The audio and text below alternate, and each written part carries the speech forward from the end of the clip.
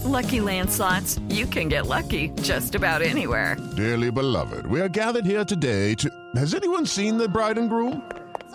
Sorry, we're here. We were getting lucky in the limo and we lost track of time. No, Lucky Land Casino, with cash prizes that add up quicker than a guest registry. In that case, I pronounce you lucky. Play for free at LuckyLandSlots.com. Daily bonuses are waiting. No purchase necessary. Void where prohibited by law. 18+. Terms and conditions apply. See website for details. It is Ryan here, and I have a question for you. What do you do when you win? Like, are you a fist pumper, a woohooer, a hand clapper, a high fiver? I kind of like the high five, but if you want to hone in on those winning moves, check out Chumba Casino. At ChumbaCasino.com, choose from hundreds of social casino-style games for your chance to redeem serious cash prizes. There are new game releases weekly, plus free daily bonuses, so don't wait. Start having the most fun ever at ChumbaCasino.com. No purchase necessary. VGW. Void where prohibited by law. See terms and conditions. 18+. Okay, Oscar fans, I'm Daniel Montgomery from Gold Derby here with Susan Wozina, Joyce Eng, and Tom O'Neill. At this point, we've seen most of the contenders for Best Picture, including Parasite and Jojo Rabbit, which opened theatrically in recent weeks. So which ones can really win it? Which ones are at the top of that list of potential winners? Susan, give us your list of titles that you think are really in it to win it as Best Picture winners at this point. I think the ones that might stand out more are the more fun, fanciful ones that still kind of have an edge to them. And I would include in that two that just recently opened, or Parasite, which is amazing. The one problem that has is that it's also South Korea's foreign language contender, and it might just win that, and it could be something like Roma, where they feel it's already been rewarded.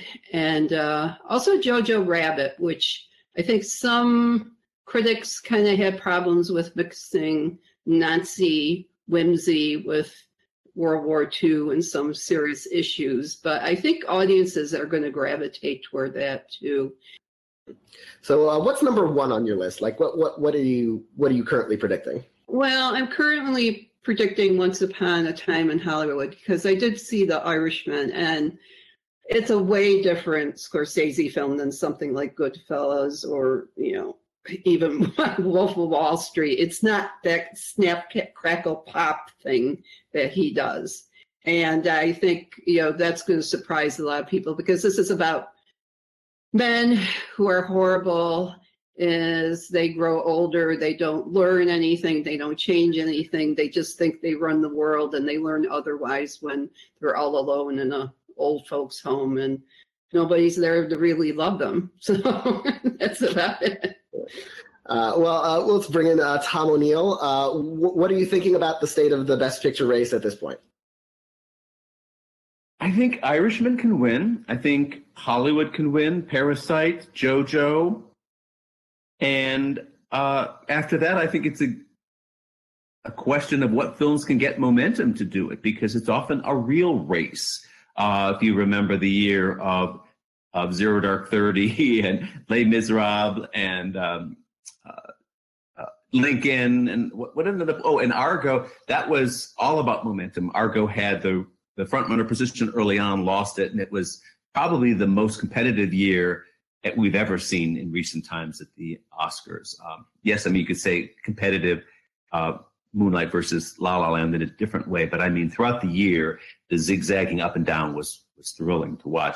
If one of these other rivals, like 1917, which we haven't seen yet, all of a sudden breaks loose from the pack and takes off, that's possible. But I think, Irishman has the big epic sweep, but it's 3.5 hours. It's a slog here and there. Once Upon a Time in Hollywood is a big sprawling movie too that has some dull spots, but boy oh boy, if I was a voter, it would be Parasite. And I think that's the fascinating wild card this year, because they love art house flicks at the Oscars. They almost went with Roma last year. They have gone with Moonlight and some of these smaller movies in recent years, like Shape of Water. But Parasite would be a real reach, but it's got the problem Susan's mentioning, is that it will likely win Best Foreign Film. I think he's going to win Director, and I think it's got Foreign Film locked up and Director, because they've been going for those art house directors consistently for the last 5 or 6 years. I don't know. Daniel, what do you think? I think Parasite. It's probably an even tougher sell than Roma was, just sort of on paper, because it's. I remember Roma. It was a sort of a memory film about the political history and the family history of Alfonso Cuarón. It was a very personal film, and Parasite is more of a genre film.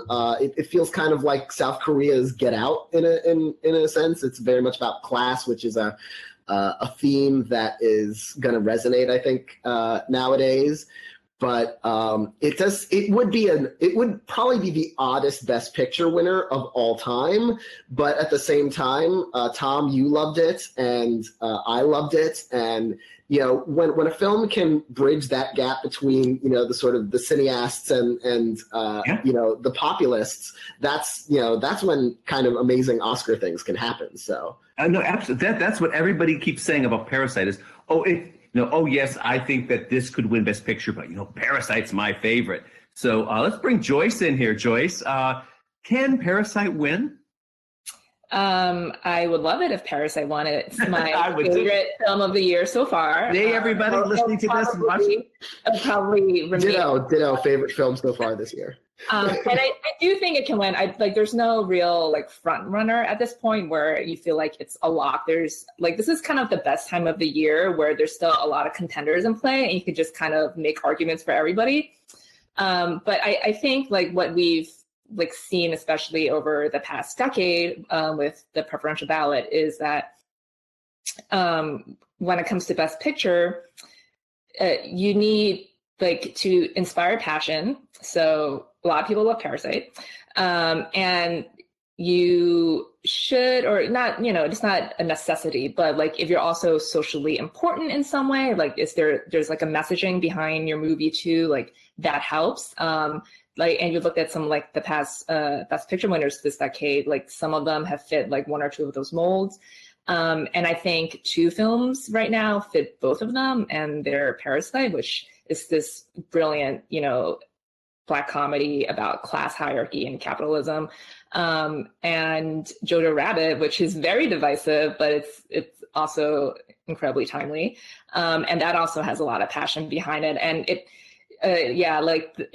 there's a bunch of critics who love it, and a bunch who hate it. So if you look at any scores on Rotten Tomatoes or Metacritic, there's a huge gap. But I feel like this is kind of, not to say they're the same film, but I feel like it's kind of, it could inspire the same passion behind it that Green Book did last year. So I think if those two can kind of capitalize on their messaging and the passion, they could win. But again, we've already said, Parasite, it's kind of anchored down by the International Feature Film Award too. So they could feel like they took care of there already.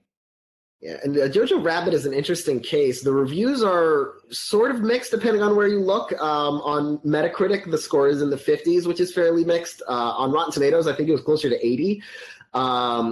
Which suggests that some of those mixed reviews probably lean closer to mixed positive than mixed negative. But it has an A cinema score, which means that the audiences who saw it on opening weekend loved it, which is a good sign for it. It won the People's Choice Award, obviously, at the Toronto Film Festival, which has always been a good sign, especially in recent years for an Oscar contender. Green Book won that last year, 3 Billboards the year before. So even if it's not a Best Picture winner, it's going to be one of the top contenders. So it'll be interesting to see if the Academy is less divided than the critics are. It looks like all signs point to yes on that one, which might make this another one of those, critics versus the Oscars kind of situations. And all the Gold Derby editors, Daniel, like yourself, currently have Jojo Rabbit winning Best Comedy Picture at the Globes. And I spoke to a Globe voter the other day, and he goes, wow, we really love Jojo Rabbit. In other words, just like they went with Bohemian Rhapsody last year for Best Drama Picture, which was absurd because it won Best Comedy or Musical Picture, right? But Stars Born and Bohemian were put over in that drama category.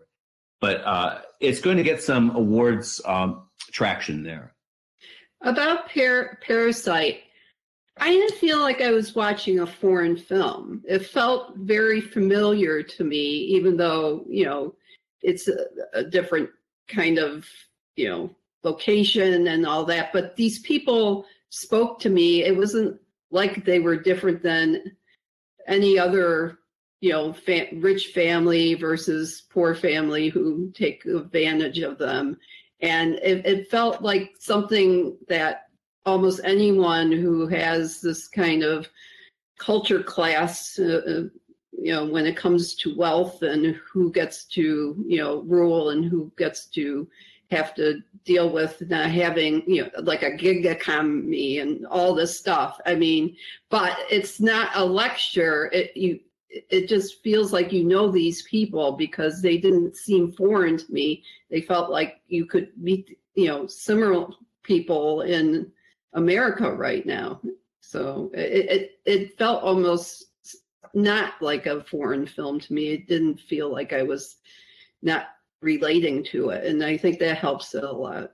Yeah, and also I love Daniel's analogy to Get Out because it does have a kind of a horror thriller aspect. One of the reasons we love this movie so much, all of us, is it does the horror analogy is actually, I think, a good one because what happens here is there are so many unpredictable plot twists, zigzags, that you don't know where this movie's going, and every time it takes one of these sharp turns, and you go, it's almost always, I think it always is, a fascinating twist that you say, I should have seen that coming, or it is logical that it goes there. Anyway, it's delightful. You walk out of it thinking, I've just seen a real movie. And it's populist in the fact that has these kind of horror thriller elements is a better word to it. But plus it's got defiance and rebellion that race through it. This is a story of a lower class South Korean family in Seoul who is worming their way into the lives of rich people, and all hell's going to break loose. And it's going to be stick it to the man. It's the triumph of the little people, or at least that's what they want. And that sense of inner rebellion, that sense of defiance is what fueled Three Billboards and many, many of the other great movies in recent years, is that we connect to that with audiences. We all feel that we're in some way some repressed people, even those of us living in Hollywood who are probably actually leading what is relatively a pampered life. Yeah, and it's interesting I think people should also know the kind of Korean backstory of the Oscar history, which is that South Korea has submitted more than 30 movies for consideration for foreign language film, now Best International Feature. It has never even been nominated for Best Foreign Film. And now we're in a situation where it could be a Best Picture nominee, a Best Picture winner, a Best Director winner for Bong Joon-ho, who is well known to American viewers because he directed Snowpiercer, which is a cult hit, and he did Okja on Netflix a couple of years ago. So he has established this track record, and now South Korea could not only get on the map for the first time, but kind of blow up the map. I think it would be important, I'm just hoping that like one of the actors could make it in, because that would be huge for them. It's kind of like how, Roma got 2 acting nominations last year, even though Roma didn't end up winning Best Picture. But I feel like the supporting races are kind of open enough that if people really get behind this film, they could nominate one of them. And like once we have that backing, I would feel more confident predicting it for Best Picture. It's still a long way to go, obviously, but I think if it could break through into acting, like a foreign language performance, which haven't been that many in acting in Oscar history in acting. So if it can do that, that would be huge for them. Which performer do you think has the best chance of breaking in, Joyce? I think the lead actor who plays the dad, Song Kang-ho. Yes, He's worked with Bong Joon-ho for years. Like they go way back. Like he's been in a bunch of his movies. I feel like he has the best chance, but I would love it if like all the actresses got nominated because I thought they were all brilliant. So, but I feel like he probably has the best chance. Like it's a true ensemble film too. Yeah, Song Kang-ho is he was in The Host for Bong Joon-ho, and he was in Snowpiercer as well.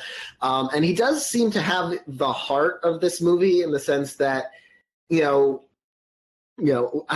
want to give away as little about the film specifics as possible, but he has a couple of moments where he sort of carries that kind of the thrust of that class conflict and being a father who's trying to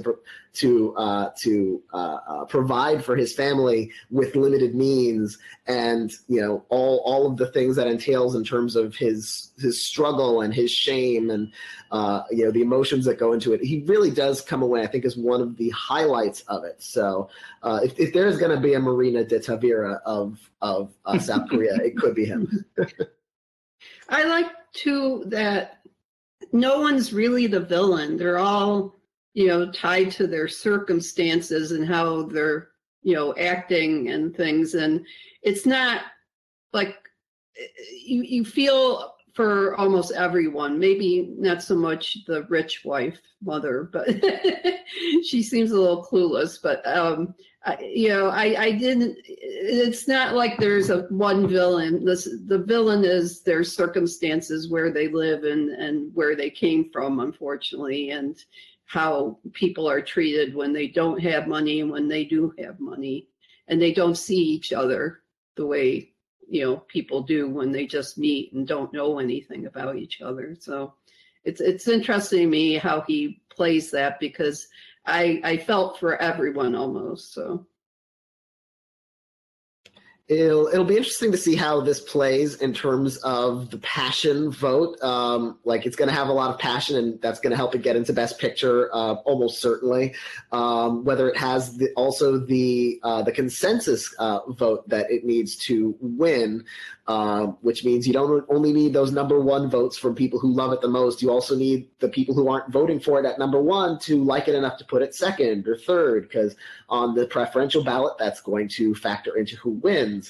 So it'll be interesting to see. We'll be tracking that movie and more as the weeks come. We'll be back with you next week to discuss where it stands in the Oscar race and where everything else stands in the Oscar race. And you can make your own predictions at goldderby.com. Thank you, Susan, Tom, and Joyce for joining me. And we will see you again next week.